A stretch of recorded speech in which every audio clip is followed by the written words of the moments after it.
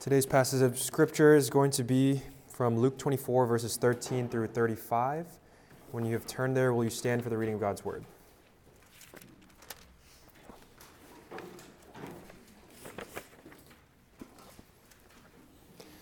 That very day, two of them were going to a village named Emmaus, about 7 miles from Jerusalem, and they were talking with each other about all the things that happened. While they were talking and discussing together, Jesus himself drew near and went with them. But their eyes were kept from recognizing him. And he said to them, "What is this conversation that you are holding with each other as you walk?" And they stood still, looking sad.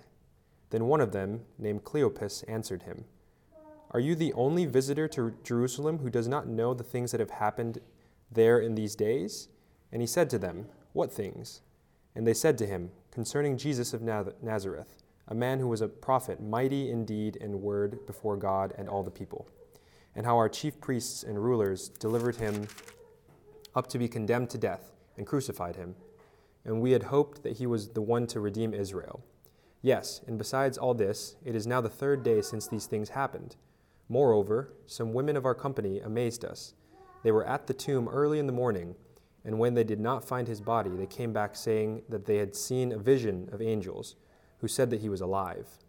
Some of those who were with us went to the tomb and found it just as the women had said, but him they did not see." And he said to them, "O foolish ones, and slow of heart to believe all that the prophets had spoken. Was it not necessary that the Christ should suffer these things and enter into his glory?" And beginning with Moses and all the prophets, he interpreted to them in all the scriptures the things concerning himself. So they drew near to the village to which they were going. He acted as if he were going farther, but they urged him strongly, saying, "Stay with us, for it is toward evening, and the day is now far spent." So he went in to stay with them. When he was at table with them, he took the bread and blessed and broke it, and gave it to them. And their eyes were opened, and they recognized him, and he vanished from their sight. They said to each other, "Did not our hearts burn within us while he talked to us on the road, while he opened to us the scriptures?" And they rose the same hour and returned to Jerusalem. And they found the 11 and those who were with them gathered there, saying, "The Lord has risen indeed, and he has appeared to Simon." Then they told what had happened on the road, and how he was known to them in the breaking of the bread. This is the word of the Lord.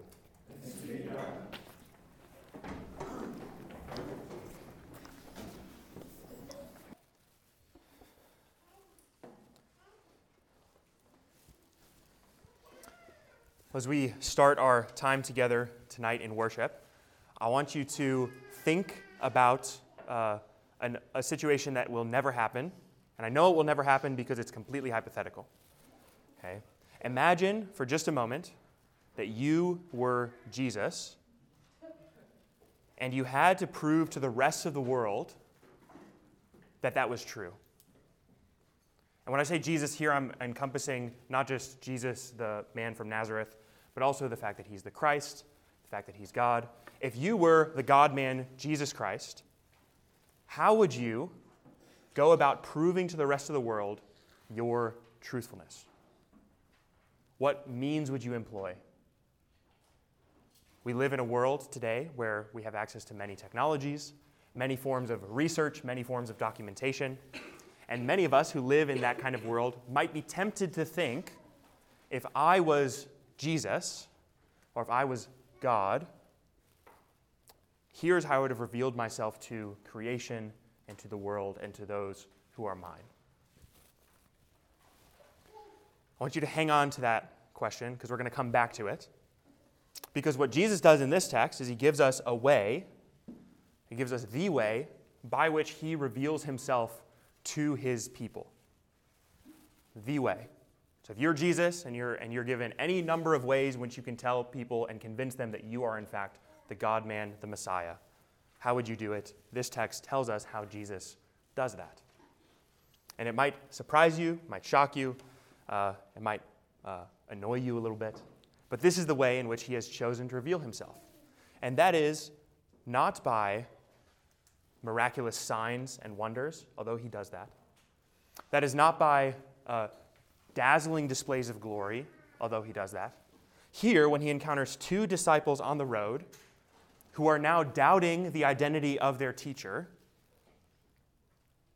he points them to the text of Scripture and takes them through the Scriptures to show that what he has done in the past, accomplished by his death and resurrection, was what the Scripture predicted, and therefore he is the Christ. And the reason I want you to hone in on that is because that is accessible to every Christian today in sharing the gospel with anyone else in the world. Here, Jesus gives to us not something that he alone can do, but something he also tells his disciples to do as they go through all the world, making disciples of all nations. So if you want to convince someone who you love and care for deeply of the truth of Christianity, of the truth of Jesus Christ, here's a method, here's a mode to do it. You don't need to be inventive. You don't need to be a genius apologist. You simply need to follow the pattern of Jesus as laid out here in the text. So that's where we start. But the text takes us in a couple of turns. The nice thing is that it's a story, so it's easy for us to hold the whole story in our minds kind of all at one time. So the basic plot line of the story, if you remember at the beginning of chapter 24, a couple of people, two women, go to the tomb to try to anoint the body of Jesus with oils and spices. They go to the tomb, they find the tomb empty. Not only do they find the tomb empty, they find two angels who speak to them and say, did you not know that Jesus was going to rise on the third day? Look here, this tomb is empty. He is not here. They go and they tell the other disciples. They tell Peter. Peter runs to the tomb and he looks for himself to see what is true. And he is confounded. In fact, as the text tells us in verse 12, he went home marveling at what had happened. That's not in awe and wonder. That's more like confusion. I don't know how to make sense of all these details. And then we find two disciples on the road traveling. They encounter a third man who is unknown to them, but we as readers are privileged to know this is Christ. And this third man, Christ, comes to the two, and he speaks to them, asking them about how they're doing, normal talk as you're walking on the road. And they tell him about their great distress because the one whom they followed has just been crucified, and it's now been 3 days since she's been dead. And more than that, they can't find his body anymore either. The tomb is empty. And so what he does is he goes and shows them from the Scriptures, this third traveler, how the suffering and crucifixion and death of this Messiah was not out of step with the Old Testament expectation of the Messiah. After doing that, they arrive to their traveling point. He's hosted for dinner. And in him hosting them for dinner, breaking bread with them, he reveals himself to them as himself after having laid the groundwork of Scripture. And then he disappears. And they reflect on this experience and say, well, the whole time he was speaking with us, did we not know that he was really the Christ? Did we not know what he was saying was true? So the plot of the text is pretty simple. That's a whole story you can hold kind of easily in your head. And the center point, the conclusion of the text, is the fact that their hearts are burning within them, and this, for them, is a confirmation of the truthfulness of all that has taken place in the preceding 20 or so verses. Their hearts are burning, and therefore, they can say that all of what has just taken place is not just true, but it's also worthy of worship. It's worthy of response in praise. So that's the basic outline of the text. And I've already told you the central point of the text is that Jesus is giving us a model, a mechanism by which we can share the gospel with any person, doubters, skeptics, anyone on earth. And so let me take you through that methodology that Jesus uses. You're going to find all of the meat and potatoes of this text in verse 25, 26, and 27 of the text. So verse 25, this is Jesus responding to the disciples. O foolish ones, and slow of heart to believe all that the prophets have spoken. Let's pause there. all that the prophets have spoken assumes all of the Old Testament revelation to come before. So here he's saying, don't you get that the whole Old Testament spoke of these things? And like a student who can't figure out a math problem, who raises their hand and needs help from the teacher to get to the solution, here Jesus comes and says, let me put together for you the steps which you should have been able to put together yourself. Verse 26, was it not necessary that the Christ should suffer these things and enter into his glory? This is what we would call begging the question, or what Jesus is doing is he's asking a question that seems like the answer is obvious. He says, was it not necessary? And if you're the disciples at this moment, you might be thinking, well, we didn't think so. We didn't think it was necessary, and now you're saying it to us like it should have been obvious. And then what he does is going through the whole Bible, the Bible they have available to them at the time, the Old Testament, he interprets to them how all these things fit together concerning himself. Now, as readers, it's Jesus saying it about himself. If you're those two disciples, it's this third traveler talking about how the Christ was doing these things and it was expected from Scripture. So just keep that in mind as you're thinking through this. So what he first does is he takes them to the necessity of the event. And by the event, I mean the crucifixion part.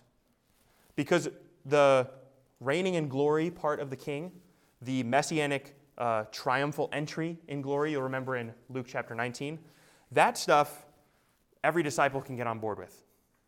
Every single Jewish follower of Jesus has no problem with him being the messianic king. That's why most of them are on board. The thing that is necessary, that he has to persuade them is necessary, is his humiliation, his crucifixion, and his death, which results from all those things. Even the resurrection is necessary, but what he's probably got to persuade them of is the fact that he needs to die in order for all of these things to take place. Now, the necessity of the cross is one of the reasons why the cross is so central to Christian theology. The cross reconciles sinners to God. The cross puts all things that is broken in creation back into right standing. And Jesus says it is necessary that all of these things took place just like that. Now that phrase, it is necessary, is a translation of a singular underlying word in the original text. And you can trace that phrase's usage throughout Luke's gospel. It's used in a couple of, in a more casual way, like the Passover lamb is sacrificed on this day because it is necessary for it to be done so. So it's talking about things that must happen in a certain way. But also, Jesus uses it often of himself to refer to this exact event, his humiliation, death, and crucifixion. For example, if you go to Luke 9:22, you'll see that he says, it is necessary that the Son of Man should be betrayed at the hands of sinful men. In fact, there's a number of references I could list to you where he says that exact same thing. But if you just look at verse 7 of chapter 24, you'll see that the angels use the same phrase to refer to his resurrection. And that the Son of Man must be delivered into the hands of sinful men and be crucified and on the third day rise. Now, the phrase, it is necessary, is translated here in the English, the Son of Man must be. So it must happen this way. It is necessary for it to happen this way. That's the same word in the original text. And similarly, in verse 44 of chapter 24, you have the same phrase said again. Then he said to them, these are my words that I spoke to you while I was still with you, that everything that is written about me in the law of Moses and the prophets and the Psalms must be fulfilled. So the necessity of the crucifixion is, Jesus says, all throughout Scripture, pregnant in all of the Old Testament texts, and something that he taught about regularly in his ministry. So Jesus says this is important. As disciples of Jesus, we should also think it is important. The necessity of the crucifixion. Now, everyone gets, every Protestant, I should say, gets that the crucifixion is at least central to Protestant theology. But many of us struggle to, let's say, defend the doctrine against people who would say, we can put the crucifixion aside and still retain the core of the Christian faith. Okay? Here's a text where Jesus seems to think of the crucifixion itself as the necessary event to persuade all of his followers of. To do away with the crucifixion, then, is to do away with the essential work of Jesus in his earthly ministry. And when I say the crucifixion, keep in mind, you cannot separate really the crucifixion and the resurrection. But at this point, we're honing in on the difficult part, okay, the fact that he would die. This is a necessary event. In fact, it is so necessary an event that many of the Old Testament, many of the early church fathers used the crucifixion and the subsequent results of the crucifixion as an argument against the Jews for why Christianity was the true heir of the Old Testament faith. So to quote one scholar on this is D.A. Carson, Douglas Moo, and their commentary on the New Testament. They say it this way: the New Testament writers and the other first century Jews, so Christians and Jews, they carried on an extensive dialogue from within Judaism itself about just who had the right to carry the mantle of the successors of the Old Testament faith. So here is an event that is necessary, and it's so necessary that Christians and Jews who reject Jesus as the Messiah would say, here is the central point of contention in our faith. Christianity is arguing that it is not an offshoot religion from Judaism. It is arguing that it is the true continuation of the Jewish faith of the Old Testament, because this is the Jewish Messiah, after all, whom we worship and praise. This is a central, necessary event which had to have happened, and all of the early church fathers seem to think so as well. In fact, one early church father, who you might know, Athanasius, famous for his defense of the Trinity, particularly the deity of the Son.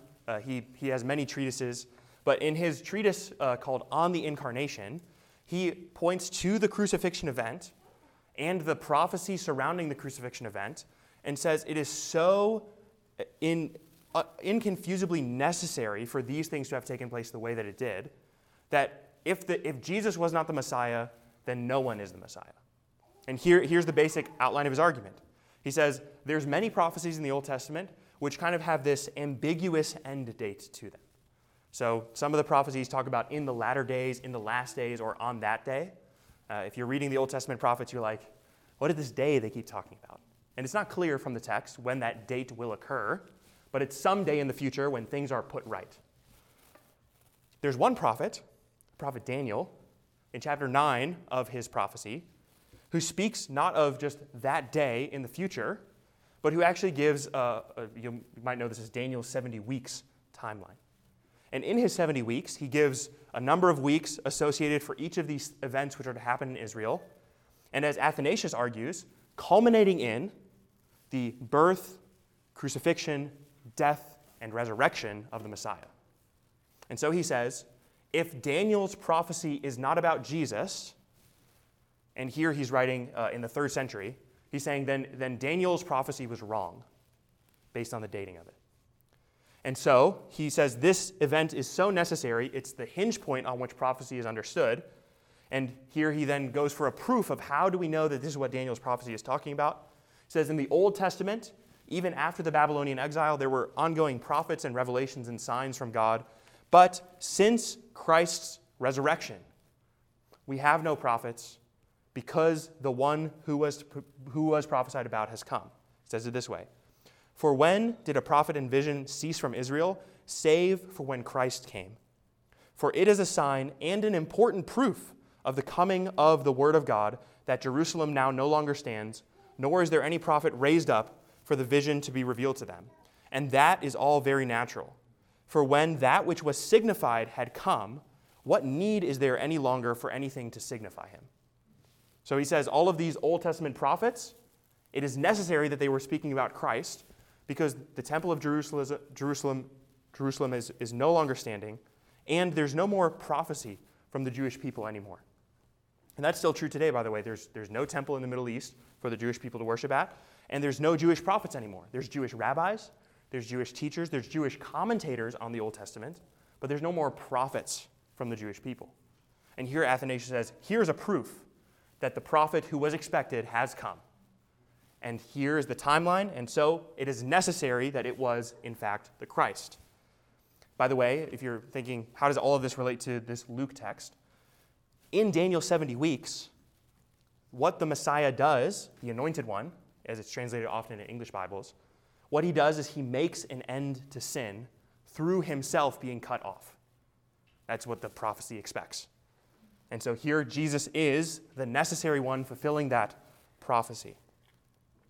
So Jesus argues to these disciples that his resurrection is not only anticipated in the Old Testament, but also necessary and needful in order for God's plan of salvation to work itself out in the text. So you've heard from Athanasius, you've heard from me quoting Carson and Moo about the necessity of this event. Let's consult one other, at least New Testament writer in the first century to see the necessity of this. If you look at Hebrews chapter 9 with me, you'll flip to the book of Hebrews chapter 9, we're going to look at a couple of verses that talk about the necessity of this event. Now, if you're an astute student of Scripture, you could probably think of a dozen or so other cross-references we could look at that also prove the necessity of this event. I'm just giving you a sprinkling, if you like. So Hebrews, likely originally a sermon, used to argue that the new covenant has come, it has been inaugurated by Christ, and then it argues in various ways that Christ is better than all of these Old Testament expectations. He is the substance, they were the shadow. Hebrews chapter 9, look at verse 22 of Hebrews chapter 9. Indeed, under the law, almost everything is purified with blood. And without the shedding of blood, there is no forgiveness of sins. What the author of Hebrews is doing is he's talking about the Levitical sacrificial atonement system, what Moses writes about. And he says, this is how the law works. It anticipates cleansing through blood. Okay. Then go to verse 23. Thus it was necessary, you hear that phrase again, for the copies of the heavenly things to be purified with the rites, but the heavenly things themselves to be purified with better sacrifices than these. So the earthly things, meaning the temple and all of the temple ornaments, they can be purified with bull's blood and goat's blood. That's what the Levitical priests would do. They would sprinkle blood on these earthly things to cleanse them. But the heavenly things themselves, let's say the true substance of what those rites are pointing to, must have been purified with better sacrifices than these. So then, verse 24, for Christ has entered not into holy places made with hands, which are copies of the true things, meaning the temple, but into heaven itself, now to appear in the presence of God on our behalf. Nor was it to offer himself repeatedly as the high priest who enters the holy place every year with blood not his own, for then he would have had to suffer repeatedly since the foundation of the world. But as it is, he has appeared once for all at the end of the ages to put away sin by the sacrifice of himself. So the necessity of what the author of Hebrews is saying, all of the Old Testament sacrificial system expects a perfect sacrifice to deal with sins once and for all. And here comes Christ, by the sacrifice of himself, making clean all things. Or, as you see in verse 4 of chapter 10, for it is impossible for the blood of bulls and goats to take away sins. So how necessary is Christ's crucifixion, death on the cross? It's necessary because the whole Old Testament is expecting a perfect, pure sacrifice to make concrete all of what is being imaged and shadowed in the past. No lamb offering, no sacrificial atoning Passover lamb ever took away anyone's sin. But Christ, through his death, does actually take away sin. So his sacrifice is necessary to deal with all of what's expected in the Old Testament. Or as one of my professors, Dr. Drake, has said it, what Jesus does in the crucifixion is he actually completes the picture of the Old Testament. He says it this way. The whole Old Testament is just writing checks that Jesus Christ finally can cash at the cross. The whole Old Testament is just writing check after check after check. Here's a sin which we're paying forward for some future date to actually be dealt with. Taking out credit, writing checks that they can't cash. And here comes Jesus dealing with all of the debt of Israel, all of the debt of his disciples, and all of the debt for the church in the future on the cross. the necessity of the event. So not only do we have a necessary event from this text, but this necessary event gives us a way to read and understand all of the Old Testament texts. You've already seen me give a little hint of this with Hebrews and the Levitical sacrificial system. But in verse 27 of Luke 24, what Jesus does, he doesn't just assert that all of that is true, that the Christ must suffer these things. He shows it to them from the text of Scripture that these things are true. So beginning with Moses and all of the prophets, he interpreted them in all of the Scriptures, the things concerning himself. Now, Moses and the prophets is shorthand for the Torah and all that follows the Torah. In the Hebrew canon, you have what Moses writes, the Torah. You have the latter prophets, you have the former prophets, and then you have the wisdom literature, so the Psalms and Proverbs and things like that. What Jesus is doing is he's using a common referral, Luke's using a common referent to talk about the whole Old Testament canon, points to Jesus, and Jesus uses that as a basis of evidence for how he is the center point, the focal point to which these things are. So if the crucifixion is a necessary event, what it does is it shapes how we read the Bible. It must shape how we read the Bible. In fact, if you think about all of the early converts to Christianity, Paul, all of the 3,000 on Pentecost, the 12 disciples, every believer of the first 5,000 or so who come to faith after the resurrection, they're all Jews. These are not people from outside of Judaism coming in, co-opting Judaism for their pagan ends, and then creating a new religion. We have a bunch of faithful, observing Jews who come to say that what our Old Testament speaks of, what our Bible speaks of, is this Christ who is come. So all of the first converts to Christianity are Jewish converts. All of the faithful in Jesus' day, particularly in the Gospel of Luke, are often shown to be Jews.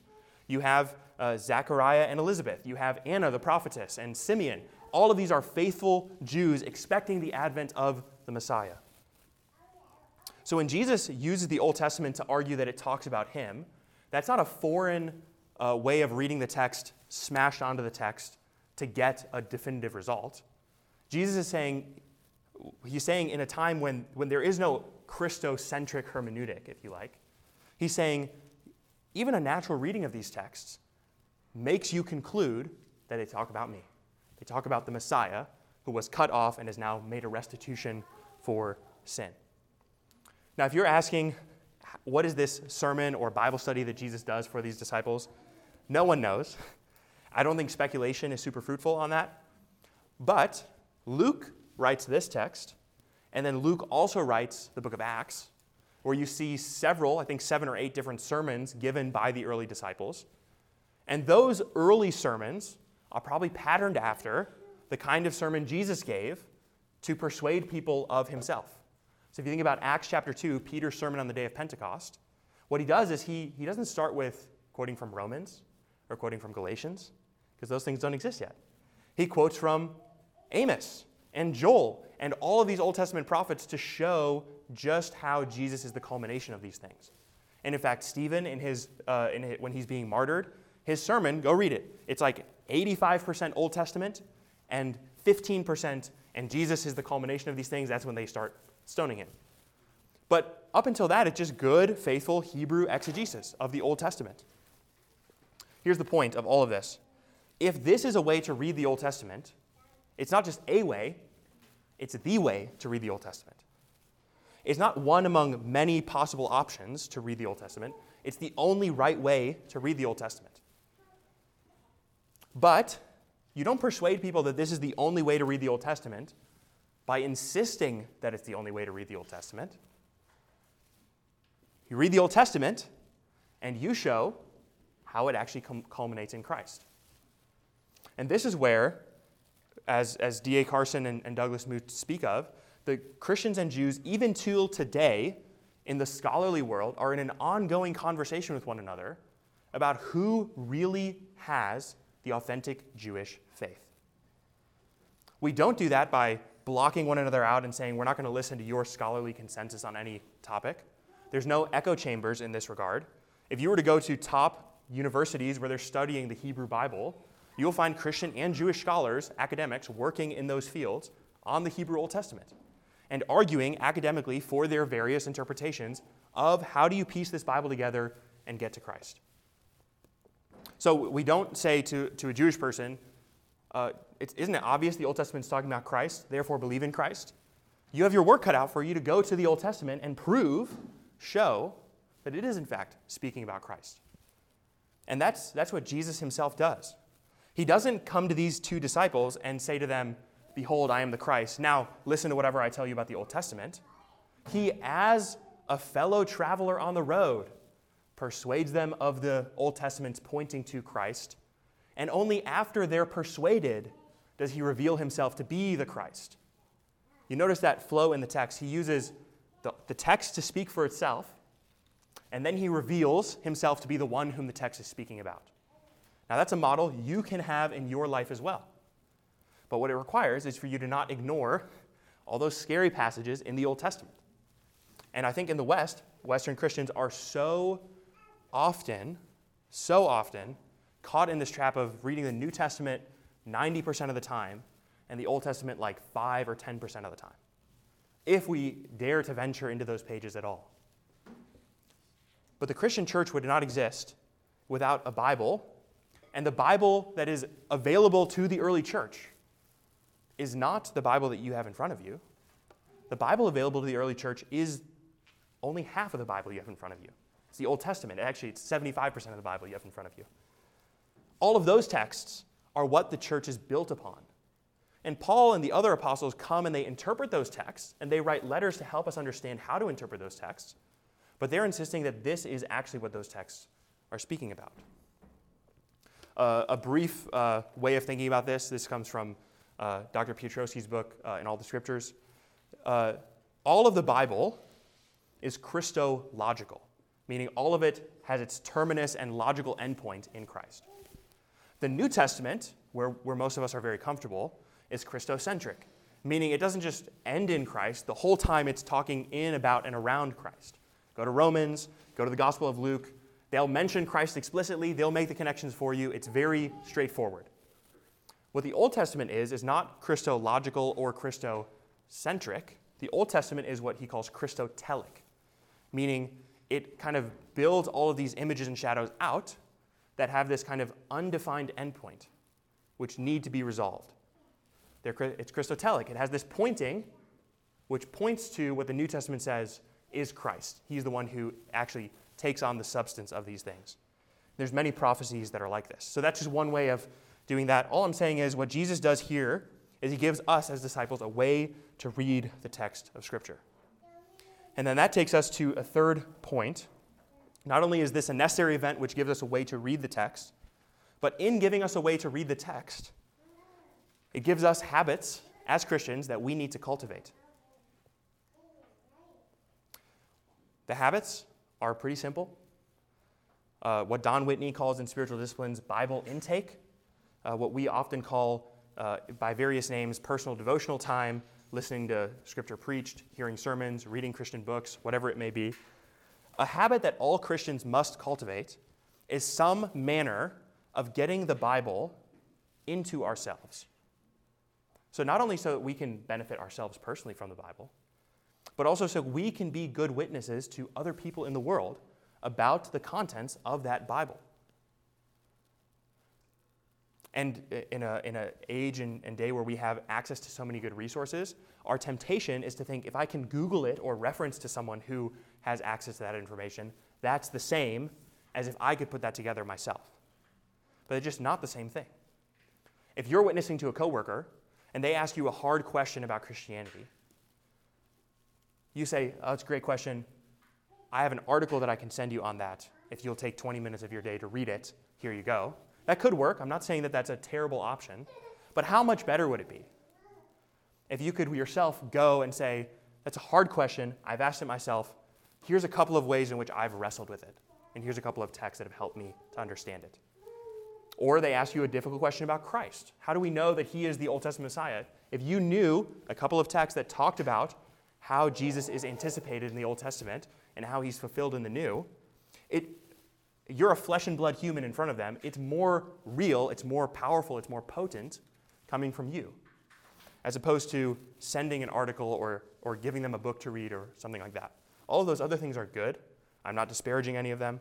All I'm saying is, you as the flesh and blood witness of Christ, which God has put in that particular place, you need to have the text inside of you so it can rub off on the world around you. So it gives us habits to cultivate as Christians. We need to be students of God's word so that we can be good witnesses. We also need to be obeyers of God's word, another habit that it calls us to. Because if Christ is really the one anticipated in all of these Old Testament texts, well, he calls us many times in the Old Testament and in the New to obedience of various forms. So if he's the Messiah, if he is this one, and we are called not just to study his word, to see that it's him, but also if you read the Old Testament, if Christ is God, and the Old Testament text is something you've studied, you get God is the one who's worthy of worship. God is the one who's worthy of obedience. God is the one whom I owe my allegiance and my life to. My resources, my time, all that I am is God's, which means it's Christ's, which means you obey all that Christ commands you to do and call your whole life in submission to his word. So that's another habit. It's a difficult habit for us to cultivate. Not only studying the word ourselves so we can know what it says, but also obeying what the word calls us to do.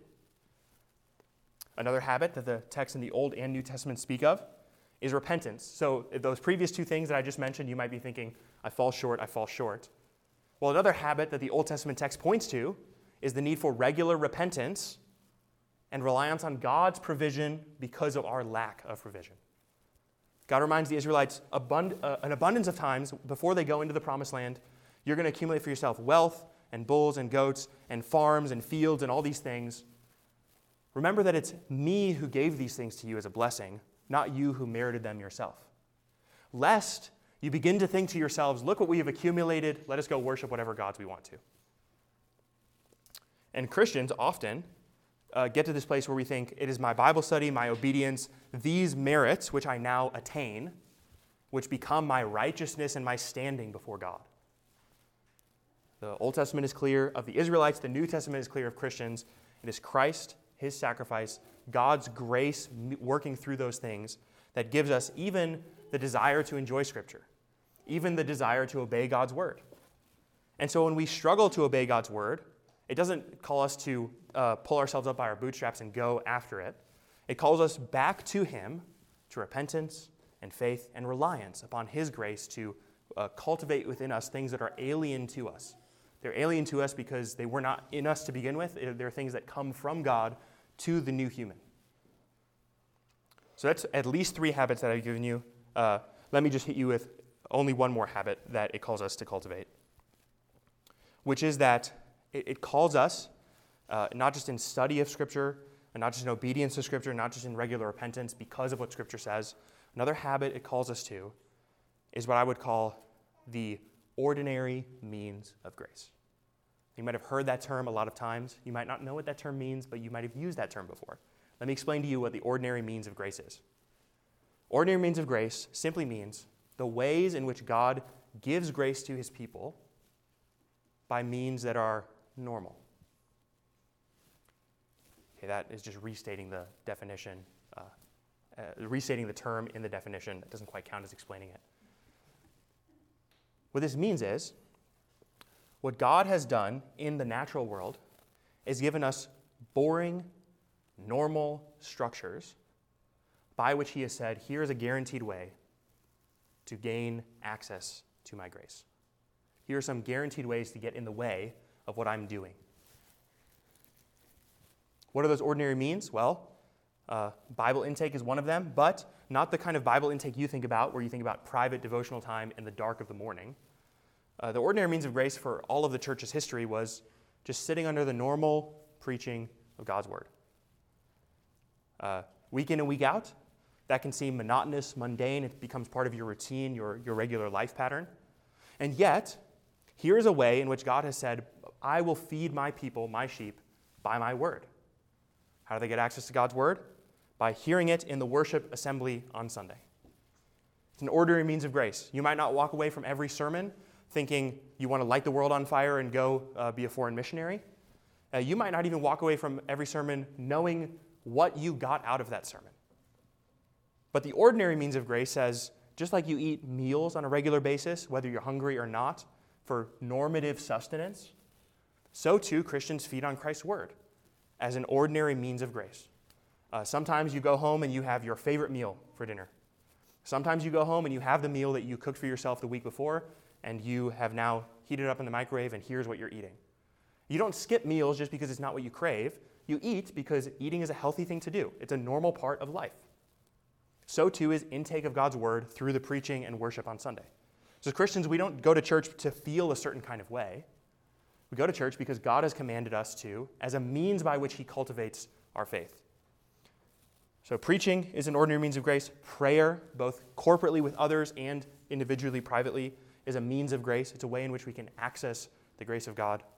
The observance of the sacraments, baptism, and the Lord's Supper is an ordinary means of grace. And many of you were here last week for the baptism, nothing magical happened after the water. There was no lights, no fog, nothing like that. It's an ordinary means of grace.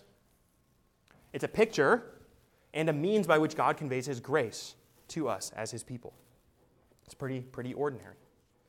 And there are many other ordinary means of grace I could mention. I just kind of hit some of the highlights. But if you're struggling with that concept, maybe a picture would help. And this picture comes from the words of these disciples. Did not our hearts burn within us as he revealed to us the scriptures, the things concerning himself? So if you think about how fires are started and how they are cultivated, let's say you're setting up and you're going to have a bonfire from like 4 in the afternoon till 12 o'clock at night or 1 o'clock in the morning. And you're going to have people over, you're going to have fellowship and time together. How would you build and sustain a fire for that duration of time?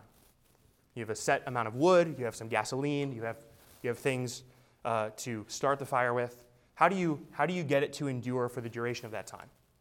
Well, if you've ever been to a bonfire, the idea is not to burn the fire hot and fast and use up all your wood and all your resources right at the beginning, because then it would be just barely burning and maybe go out before the end of the night. And you need to get the fire going hot enough where it will burn, and you kind of let it coast. That's normally how people make fires. They get it going, and they kind of let it coast, maybe add a log or add some kindling to it every now and again as it needs to grow.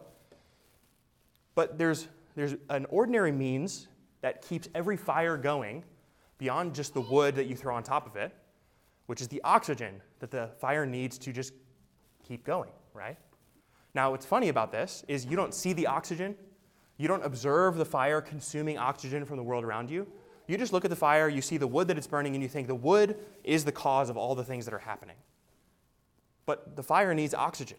The fire needs oxygen to continue to go. In fact, if you want to put out a fire effectively and small enough, you just snuff it. You could do this with a candle. You just cover it, and it has no more oxygen, and therefore it goes out. Fire is sustained by ordinary means like wood and oxygen. Now suppose someone was to say, I have an idea for how to sustain this fire over the course of the night. What I'm going to do is I'm going to take a wet blanket, and I'm going to throw it on top of the fire. Because water is something that can keep me warm when it's a warm bath. So I'm going to soak the blanket in warm water. And a blanket itself is actually flammable. Right? If you throw a blanket on a fire, it'll burn. So what I'm going to do is I'm going to take a wet blanket soaked in warm water, and I'm going to throw it on top of the fire as a means of sustaining this fire through the night. And you might say, well, that's a terrible idea, because that would snuff out the fire almost immediately. And that's a little bit what it's like when, as Christians, we come up with extraordinary means by which to sustain our Christian lives outside of what God has prescribed in his word. And many times we can think, this is a good idea because I can check off all the logical steps. It seems like a wise decision to me to cultivate growth and health in my Christian life.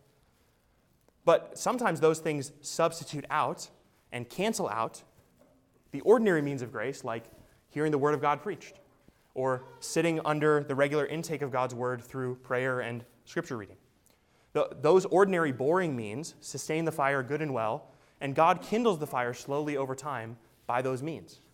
It's boring, it's ordinary, it's not extravagant, but it works. It keeps the fire burning. And so too, we should be careful to observe the natural means by which God has promised to sustain the Christian walk throughout our lives. Fanciful ideas to add to the fire, no matter how wise they might seem, if they're not prescribed in God's word, they would be cautioned at best and avoided at worst. Here we have just boring ways to keep that fire of the Christian life going. Now, what I mean by this is simply, let's say, in a very on-the-ground application of our modern context. If you have the Ligonier app or Desiring God or Christian books from Christian authors, those are good things that you could use to grow yourself spiritually. But they are no replacement. They are no replacement for the church. They are no replacement for brothers and sisters in Christ who you can fellowship with and who you can pray together with and you can sit under common preaching with. They're no substitute for those things. That would be like the person who says, I'm going to build a fire with no wood, no oxygen. I'm going to make my own tools to build a fire. Well, you have good tools right here. Why would you not just use what God has given as a normative means to grow and sustain your Christian life? Those are good things, but not ultimate things. There are sometimes more dangerous things that we have access to in our modern world. We have access to medias of all stripes and varieties that can draw us away from the people of God into increasingly high theological and insular chambers where we don't dialogue with people who think differently than us. The internet has created a reality where you can access people across the globe who think like you do, but no one in real life because what you believe is so stringent. That's a huge danger for the Christian life. That's no way to grow a healthy Christian walk outside of the body and outside of even flesh and blood people in front of you. Similarly, there's all kinds of fanciful ideas I've heard from Christians who think about Eastern meditation and yoga being a means by which we can access the divine or the spiritual. Well, that is the wet blanket example that I talked about earlier. Taking something foreign to the building of a fire and thinking this will sustain the fire over the long haul. And Christians ought to mark and avoid such practices. What we have is not fancy, but it's the very thing that causes the revival of the early church. It's the very thing that causes the revival in the Great Awakening. And it's the very thing which has kept and sustained Christians through the long haul, kind of throughout the Christian walk, is these boring, normative, everyday means. And just like you can't remember the last 20 or 30 years of meals that you've had over your life, and yet you're still alive today, or you can't count how many breaths you've taken, and yet you're still alive, and you don't know how many times your heart has beaten, and yet you are still alive, so too, you might not remember the vast majority or content of any one sermon that you listen to, or any sermon series you've ever listened to over the course of your life. You might not remember a number of the things that you've prayed for, or that God has answered, and yet, these are the ways in which God keeps us alive as Christians in His Word. So let's go to the Lord and praise Him for these gifts. Father, you are our Savior, our King, our Lord. And yes, Father, you are also the one who sustains us. You don't just save us so that we can walk on our own. You rescue us, and then you sustain us by your Spirit and by your ordinary means of grace. Father, we thank you for the accessibility of these, that we all have access to, and the privilege of your Word, your Spirit, praying and accessing you by prayer. Lord, we thank you that we have brothers and sisters in Christ who can surround us and comfort us and strengthen us and encourage us and pray for us. Lord, we thank you that we have access to printed Bibles and for the abundance of resources which support all of these endeavors that we have as students of your Word. And Lord, we pray most of all that we would obey the model of Christ in these verses. To study the Scriptures, to see how they point to Him, and ultimately to respond in the worship of Him.